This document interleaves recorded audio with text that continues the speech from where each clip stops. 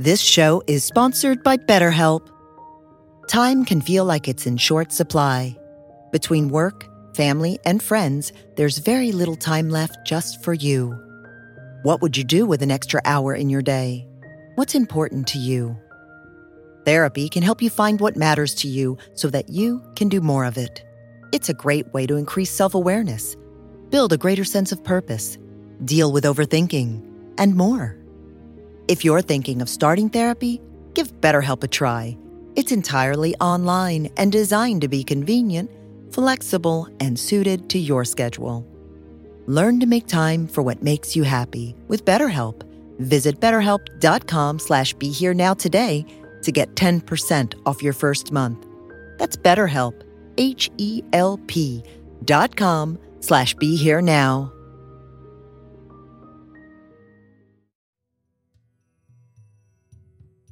If we want the transcendent wisdom of our bodies to be at its height, we need to work on our bodies and minds to make them strong containers.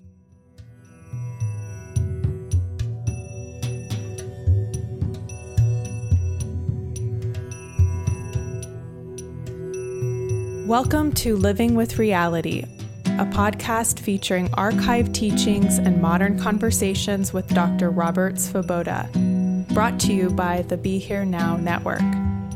Living with Reality explores Ayurveda and other wisdom traditions of India, which Dr. Svoboda has been studying for nearly 50 years.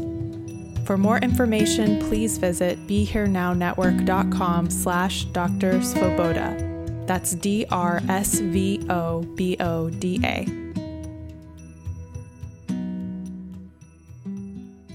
Hello and welcome to Living with Reality. I'm Paula Crossfield, your host, and I work with Dr. Svoboda on the creation of his business. And this week on the podcast, we have an episode that is all about how we know things.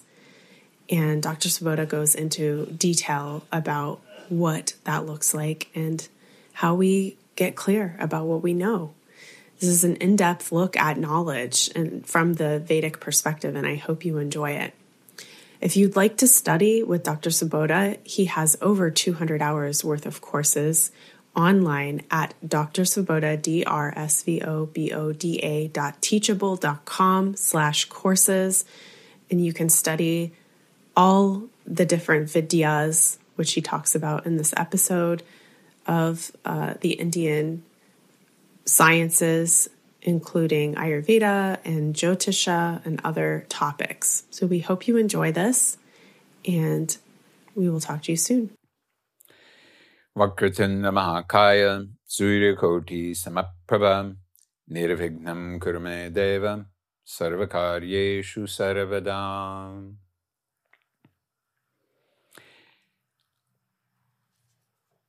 Of the many different words in Sanskrit for knowledge, possibly we can divide them into three groups. One is the group that comes from the root ma, which means to measure. The word maya comes from that same root ma, because maya is that which can be measured, that which is always measuring. Measuring is maya, basically. When we take ma and we add the prefix pra to it, pra offering meaning in all directions or thoroughly, we get prama, and prama means the correct measure. It can also mean true knowledge. And from that we get the word pramana, which means a method of obtaining knowledge. Now, all of the different Indian sciences have their own set of pramanas.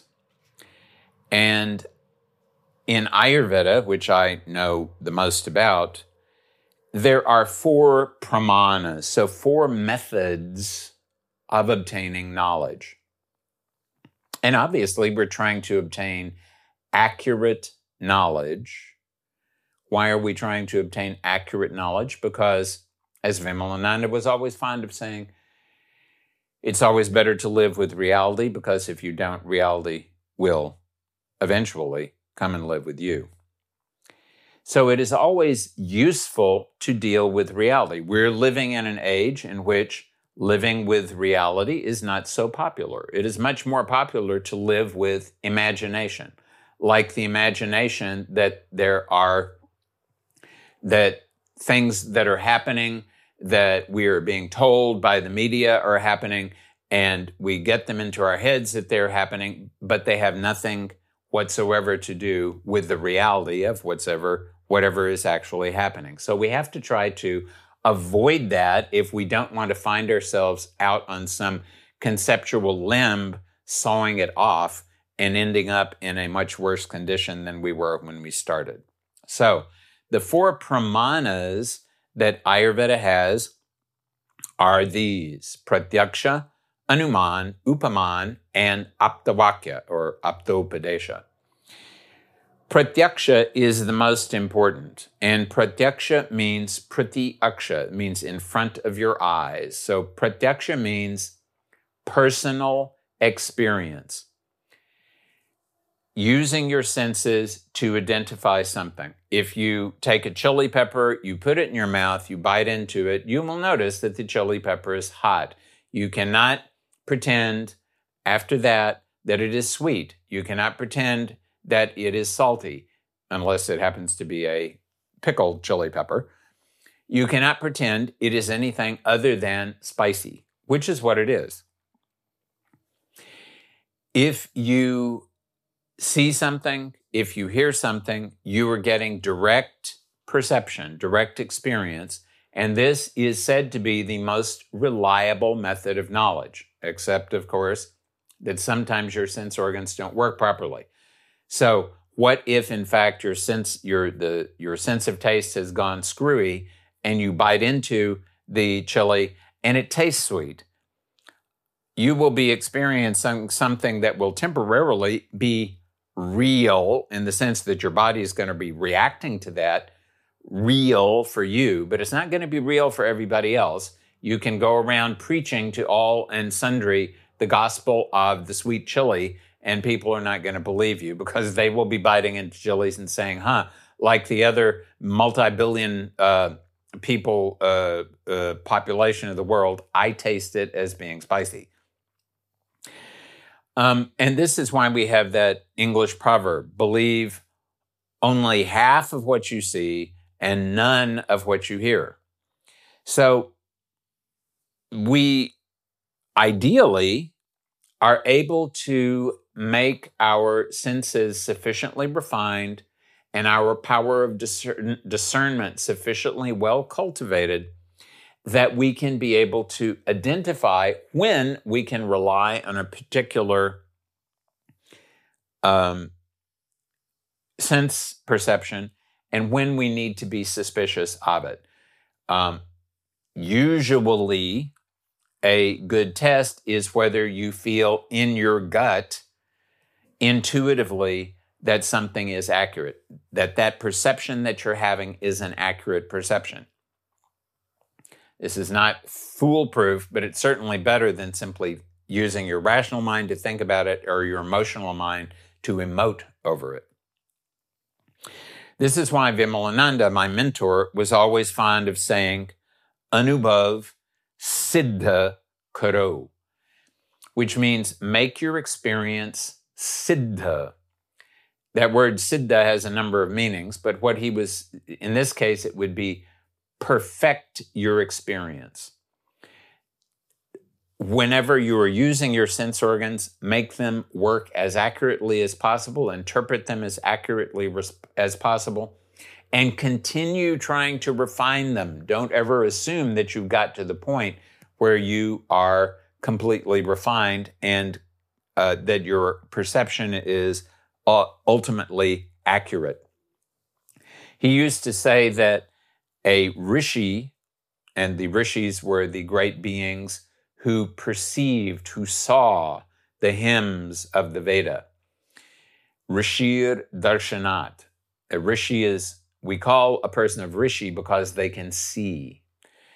And he used to say that you could call them rishis, but an even better term for them was Maha-anubhavi or Maha-anubhavi. That means a great experiencer, someone who has experienced so many things and experienced them in so many contexts that that individual never has any kind of distortion when it comes to perceiving things accurately. So this is a rishi, of course. You and I are not at that state, but we can strive to make our perception as accurate as possible. It's always very important to remember that no matter how accurate our perception is, it is only a teeny tiny, itsy bitsy fragment of what there is to perceive. We take in 1/10,000,000th probably of the electromagnetic spectrum, maybe a 10 billionth in the context of hearing, even less in the context of sight. We can't smell as well as so many other animals. We can't taste as well as other animals. But in spite of that, in spite of the fact that we're just taking in tiny, tiny fragments of what we could take in with our sense organs, and we're doing that because, of course, if we took in everything, it would overwhelm us and it would be meaningless. We're always trying to take in the information that we need to have for our own personal benefit as individuals. And as our 5 organs of perception have evolved, they have evolved what are called in the Sankhya philosophy tanmatra. Tan means that, and matra comes from that very root ma. Matra means a portion. So tanmatra means that portion of reality that this sense organ can tap into. And from those tanmatras have been derived our perception of the 5 Mahabhutas, the 5 elements that make up the world: earth, water, fire, air, and space. But it's because we are experiencing pieces that we are experiencing only fragments of even earth, water, fire, air, and space. Now, it is noteworthy to me that in addition to the fact that we're only taking in teeny tiny amounts of what we could take in from the outer world, we are also compressing it dramatically in order to get it into the rational, conscious mind. We take in about 11 million bits of information through our sense organs every second. 11 million bits, of which 10 million bits are coming from the eyes and 1 million bits from the ears, and less, 100,000-ish bits from the various other organs. Of these 11 million bits, the conscious mind can process 50 bits per second. So 11 million down to 50. This is at least 5 orders of magnitude that is being compressed. I mean, we know about what happens with compression. You compress a photo into a JPEG, you can compress an audio file into an MP3, and lots of details are lost. And that compression is nowhere near in this similar kind of ratio. So the conscious mind is able to deal with only a tiny amount of what the sense organs are taking in. The rest of the body is responding to this via the subconscious and unconscious minds.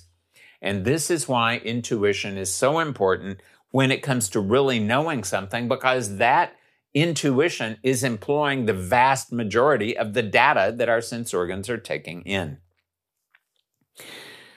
So, pratyaksha is the most important pramana, but it's not the only one, because we can't have experience of everything all the time.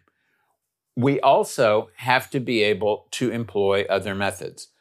The next method that is regarded as being worthwhile in Ayurveda is anumana. And anuman means emphasis. And the traditional example of this is yatra yatra dhumaha, tatra tatra vanhihi. Wherever there is smoke, there is fire. Notice the way in which this particular syllogism is structured. It does not say sometimes there's fire when there's smoke. It does not say whenever there is fire, there is smoke, because sometimes there is no smoke coming from fire. But if you see smoke, and if you're sure that it is smoke, if it is not a cloud, it is not steam coming off of some power plant somewhere, it is not a flock of tiny insects that look like smoke, or birds that are far away and look like smoke, or bats. If it is really smoke, it has to be coming from fire. We may not be able to see the fire. We may not be able to hear or otherwise perceive the fire. But if there is smoke, there has to be fire. So this is where inference is useful. If we know that smoke is always associated with fire, then we can know that there will be fire even if we only see the smoke. This is very useful in Ayurveda. If you see a symptom that is always associated with a particular disease, for example, in the case of primary tuberculosis, almost always there is a rise in temperature in the evening. And this often is the first sign that somebody may be suffering from tuberculosis. There are other situations like this. Very, very commonly, someone who starts to urinate a lot and who urinates a lot at night, especially if it starts to happen suddenly, this often is the prodromal symptom of diabetes. So there are a number of, they may not be absolutes like the smoke and fire thing, but they may be sufficiently pathognomic that it may be able to assist us to make a valuable diagnosis. So, inference. Where there is this, there is definitely this. Where there is one thing, there is then the next thing. All we have to do is make sure that we have the right connections between the right things. The third of the pramanas is upamana. And upamana means analogy. An analogy is where you can't draw a you can't have personal direct experience. You can't draw a direct connection like with inference. But you can say, it's like what happens in this way, and that can assist you to get a general idea and possibly a visionary, a visual concept, a picture of what the reality is. In Ayurveda, a common example is how we describe the way the tissues in the body get nourished. And depending on the tissue, it may employ one or more of these three ways. One way is called the Kshir Dadi Nyaya. Kshir means milk, Dadi means yogurt, and that means one of the entire dhatus is converted into the next dhatu. So it is said, for example, that rasa, the first dhatu, the first tissue, the first dhatu, is converted into rakta, into blood, kind of in this way. So if you've ever made yogurt, you will know that you boil up the milk and you let it cool slightly, and then you add a little bit of the yogurt starter, and then you put it in a nice warm place and you leave it overnight, and the next morning it has turned into yogurt. So we can understand by analogy that this is somehow kind of what happens when the plasma in the blood is turning into the blood itself. This is not exact, but it gives us a framework in which we can employ other perceptions to try to get a closer picture of what's actually happening. The next is the Kedari Kulya Nyaya. And Kedara means a field, and Kula or Kulya means a channel in a field. So it's the law of the irrigation channel. And that is that when water is poured into the irrigation channel, it flows into the channel, and then whatever plants happen to be along the channel, they are able to pick up the water, they suck up the water, and they are nourished by the water thereby. So this is a great example of how blood nourishes flesh, because the blood moves around in the irrigation channels known as the arteries and the veins, and it goes through all of your muscles, all of your tissues, and it leaves nutrients, water, not only water, but the internal equivalent of manure and fertilizer at the base of each of these muscular structures, and the muscles are nourished as a result. And the third analogy employed for this nutrition of the tissues is called Kale Kapota Nyaya. Kapota means a pigeon. And so the Kale Kapota Nyaya happens when the pigeon picks up a seed and wanders around with it and drops it somewhere, and then that seed starts to sprout. So this is a good way to describe the action of hormones, for example, because the hormones wander around in the body and they go to certain receptors, and then they cause things to happen at those receptors. So providing images can often assist us to get a sense of what is going on, even if it is more difficult for us to be able to compose some sort of rational explanation for what's going on. So that is upaman. So we have pratyaksha, that's experience, anuman, that's inference, upaman, that is analogy, and the fourth is apta. Apta actually means completed, but an apta is a person who is an expert, who has completed his or her education and knows what he or she is talking about. And therefore, if you go to that person and say, it is my feeling that things are this way, but could you please tell me whether I am thinking about this accurately or not? And this person who's had more experience, and not just experience, but has had good results from that experience, that person will be able to very possibly advise you, well, my experience is not like this, or, well, I used to think that way, but now I have realized that it's not that way, or whatever. So obviously, there is the possibility that the person you go to who's an expert is not really an expert and is just a fake, or that person is an expert in everything except the thing that you're asking them about, or the person is expert in the thing they're asking you about except in that one aspect of it, and they happen to not know what they're talking about. Or it may be a bad day for them, and it may be a bad day for you, and the planets may conspire to cause your interaction not to go well. There's all kinds of possibilities that may go wrong there.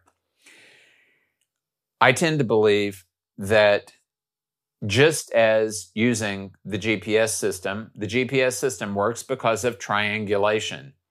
It takes 3 different measurements, and then it's able to identify where you are, because that gives you the 3 dimensions that allows things in 3-dimensional space to be clearly and precisely identified. So it is very useful not to try to rely just on one perception. You can rely on one perception and one inference and one analogy. You can rely on one perception and one inference and one expert. You can rely on one perception from yourself, one perception from a friend, and the testimony of an expert. If you can get 3 different measurements that are giving you a similar result, then that provides you a certain confidence that at least for that moment, you're moving in the right direction. This show is sponsored by BetterHelp. Time can feel like it's in short supply. Between work, family, and friends, there's very little time left just for you. What would you do with an extra hour in your day? What's important to you? Therapy can help you find what matters to you so that you can do more of it. It's a great way to increase self-awareness, build a greater sense of purpose, deal with overthinking, and more. If you're thinking of starting therapy, give BetterHelp a try. It's entirely online and designed to be convenient, flexible, and suited to your schedule. Learn to make time for what makes you happy with BetterHelp. Visit BetterHelp.com/BeHereNow today to get 10% off your first month. That's BetterHelp, HELP.com/BeHereNow.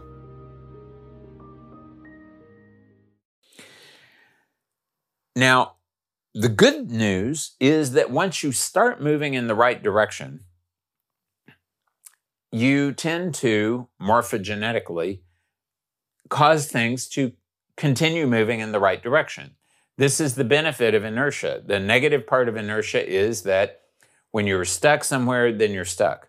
The positive part of inertia is when you are moving in the right direction, you will tend to continue to move. Inertia is both static and dynamic. If you are immobile, you will tend to remain immobile. If you're moving, you will tend to remain moving. So this is a tendency towards continuity. So once you start to really get the pramana down for you, and once you start to really be able to, by testing and by exercises and by experiments, to know what it is you actually know and to be able to distinguish between what you think, what you feel, and what you actually know, then you can start moving in the direction of really possessing vidya.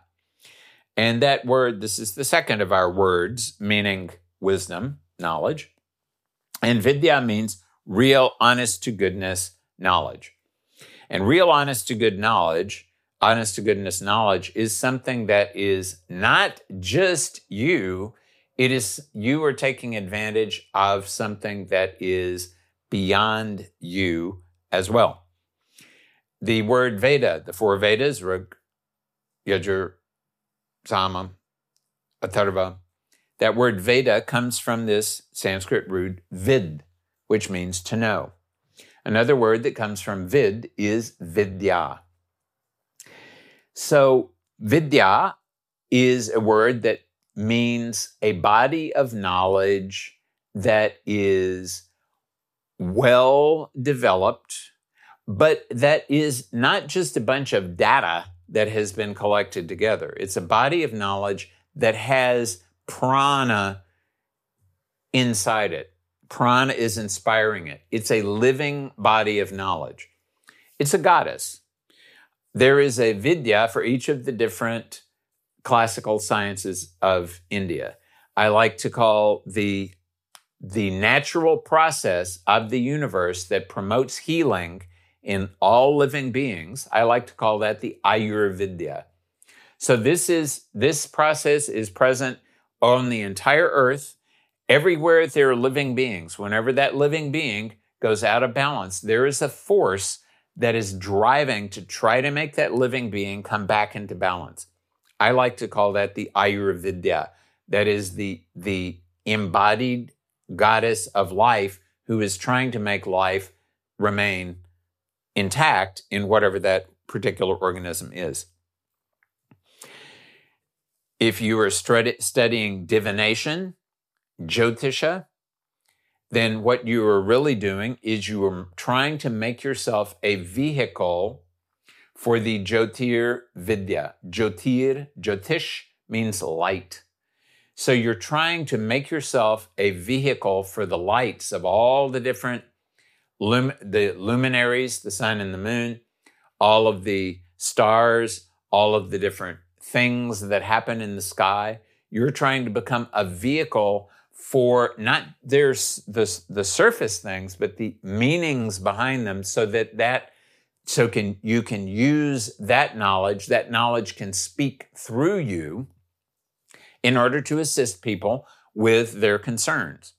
Similarly, if you are a physician, then you should be not trying to do things on your own, not trying to use your own cleverness, but trying to allow yourself to become a conduit through which the Ayurveda can flow so that that healing energy of the universe can actually do the healing. In the Charaka Samhita, which is the most well-known text of Ayurveda, there is a very clear statement that since the beginning of time, no doctor has ever healed any patient. It is nature who heals the patients. So we are trying to, once we get to a place where we can understand what is right and what is wrong, we can identify at least reasonably what is true and what is false, then we can start to become good vehicles for whatever vidya we're trying to work with. There is the Vastu Vidya. There is the Dhanur Vidya, that is for working with the, or Swara Vidya, working with the prana in the body. There is the Nritya Vidya, working with dance. There is the Gandharva Vidya, working with music. So there are many different, these are very similar to the 9 muses in the Greek muses that were the inspiration of the individuals who were trying to work with their subjects. So this kind of knowledge, vidya, is real knowledge, because even though it has been textured in, it has been constructed in, it has been structured in you, and all of the preparation that you have made in your organism to act as a host for this vidya, it is the vidya that is actually doing the work. And the third level of knowledge and wisdom is where we get to real wisdom. And that is employing the root jna. Jna is very difficult to pronounce in Sanskrit because it is a combination of J and N with no vowel in between. So in North India, they tend to try to pronounce that Gyan, for example, or Gya. And in West India, they tend to pronounce it Jna. And in South India, they do different ways. But the fact is that it is J plus N, Jn. So not so easy to pronounce. But from it, we get the words Jnana, Vijnana, and Prajna. Jnana means real wisdom. That's where you have gone from not just having praman, not just having to work with these different ways of figuring out what's right and what's wrong, what's true and what's false. You've gotten to where there is a vidya that is providing you clear perspectives on what is real and what is not real, provided you keep yourself out of the way of its action and you don't let your ego get involved. And once you have used a vidya, and there are many, rasa vidya is alchemy, but rasa vidya is also the science of bhakti. So that's also a vidya, and that will also transform you. And if you work with bhakti rasa long enough, then it will also produce jnana. In fact, Mahaprabhuji Vallabhacharya, the 5th of the 5 great acharyas of Advaita Vedanta, said in one of his compositions, Jnani Chet Bhajet Krishna. And the implication is, if someone who is a jnani, if someone who has really obtained knowledge, not just knowledge of a specific valuable form of knowledge like medicine or astrology or whatever, but knowledge, transcendent wisdom, knowledge of the supreme reality. That's what jnana is. And you can have a small amount of jnana or a large amount of jnana, but it is that knowledge, the transcendent wisdom that is jnana. So Vallabhacharya Ji was saying that if a person who has gained this knowledge will then become a devotee of Krishna, then that will be extraordinarily unique. That will be a wonderful experience of both of those paths to reality. So jnana is Vimalananda used to say, jnana is ordinary transcendent wisdom, and vijnana is specific transcendent wisdom. That's where you start to be able to perform, have siddhis, supernatural powers, and do unusual things that cannot be done by ordinary human beings. And beyond that is prajna. And prajna is the transcendent wisdom. Again, there is that pra, which means in all directions, profound, like that profound, pra. That pra is, so it covers everything. So prajna, the Buddhists have a scripture called the prajna, or rather it's a paramita, it's a perfection called the prajna paramita. And so that means where wisdom has become your very nature. And in Ayurveda, we sometimes talk of prajna parada, prajna aparada. And aparada means a crime. And in this context, prajna does not mean the transcendent wisdom of the supreme macrocosm, the cosmos. It means the transcendent wisdom of the microcosm of the human body. So prajnaparada is the ultimate cause of all disease. Why? What does that mean? That means that the body knows what is the right thing to be done for the body, but the mind, because of a desire either to enjoy something or not to enjoy something, prevents the body from doing what it knows it should be doing. So that is a crime against the transcendent wisdom of the body, and that leads to disease. And the reason that happens is because of upada, of having an allurement by something. So when you have an allurement, of course, you are allured only because your knowledge, your wisdom, and your alignment with reality has been compromised in some way, usually because of desire, some kind of desire.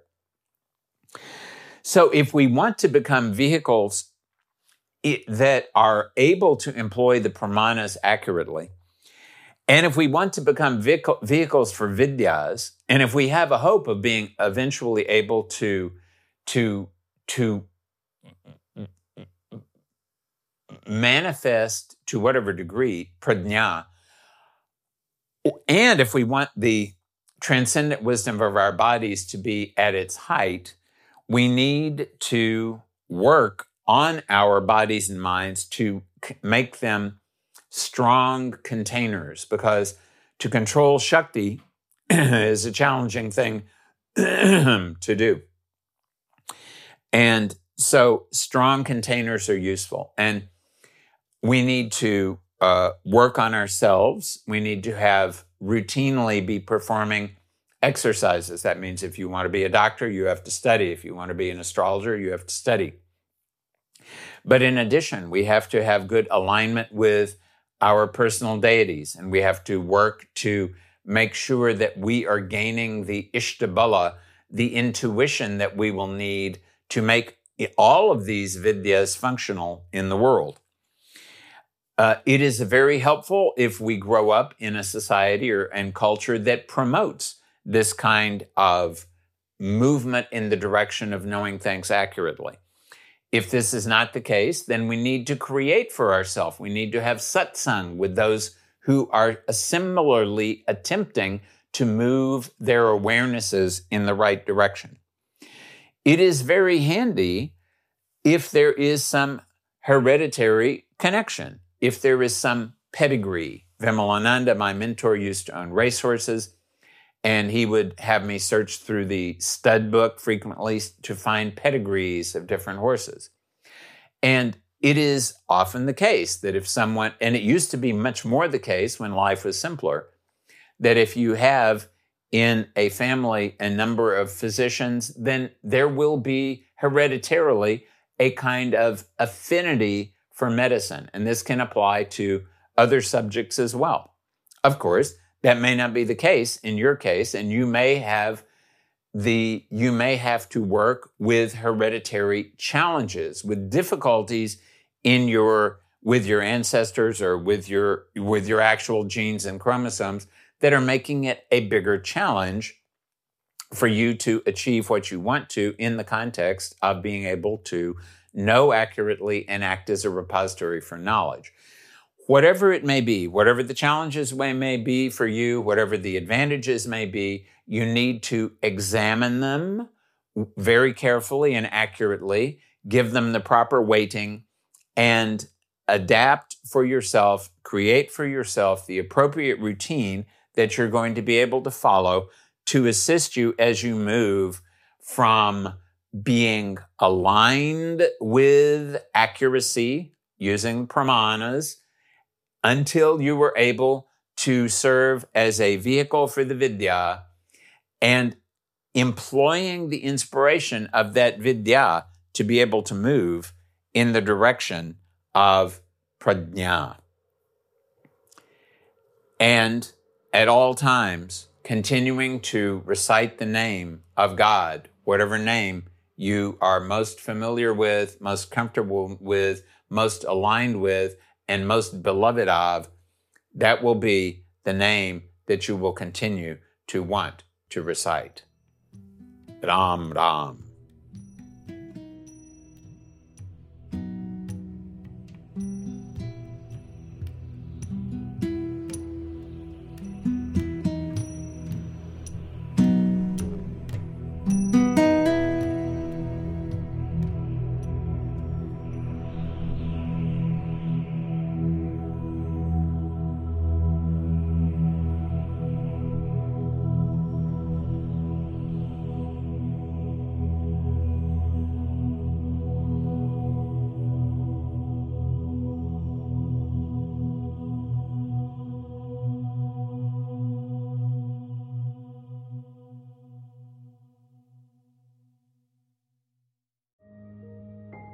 This show is sponsored by BetterHelp. Time can feel like it's in short supply. Between work, family, and friends, there's very little time left just for you. What would you do with an extra hour in your day? What's important to you? Therapy can help you find what matters to you so that you can do more of it. It's a great way to increase self-awareness, build a greater sense of purpose, deal with overthinking, and more. If you're thinking of starting therapy, give BetterHelp a try. It's entirely online and designed to be convenient, flexible, and suited to your schedule. Learn to make time for what makes you happy with BetterHelp. Visit BetterHelp.com/BeHereNow today to get 10% off your first month. That's BetterHelp, HELP.com/BeHereNow.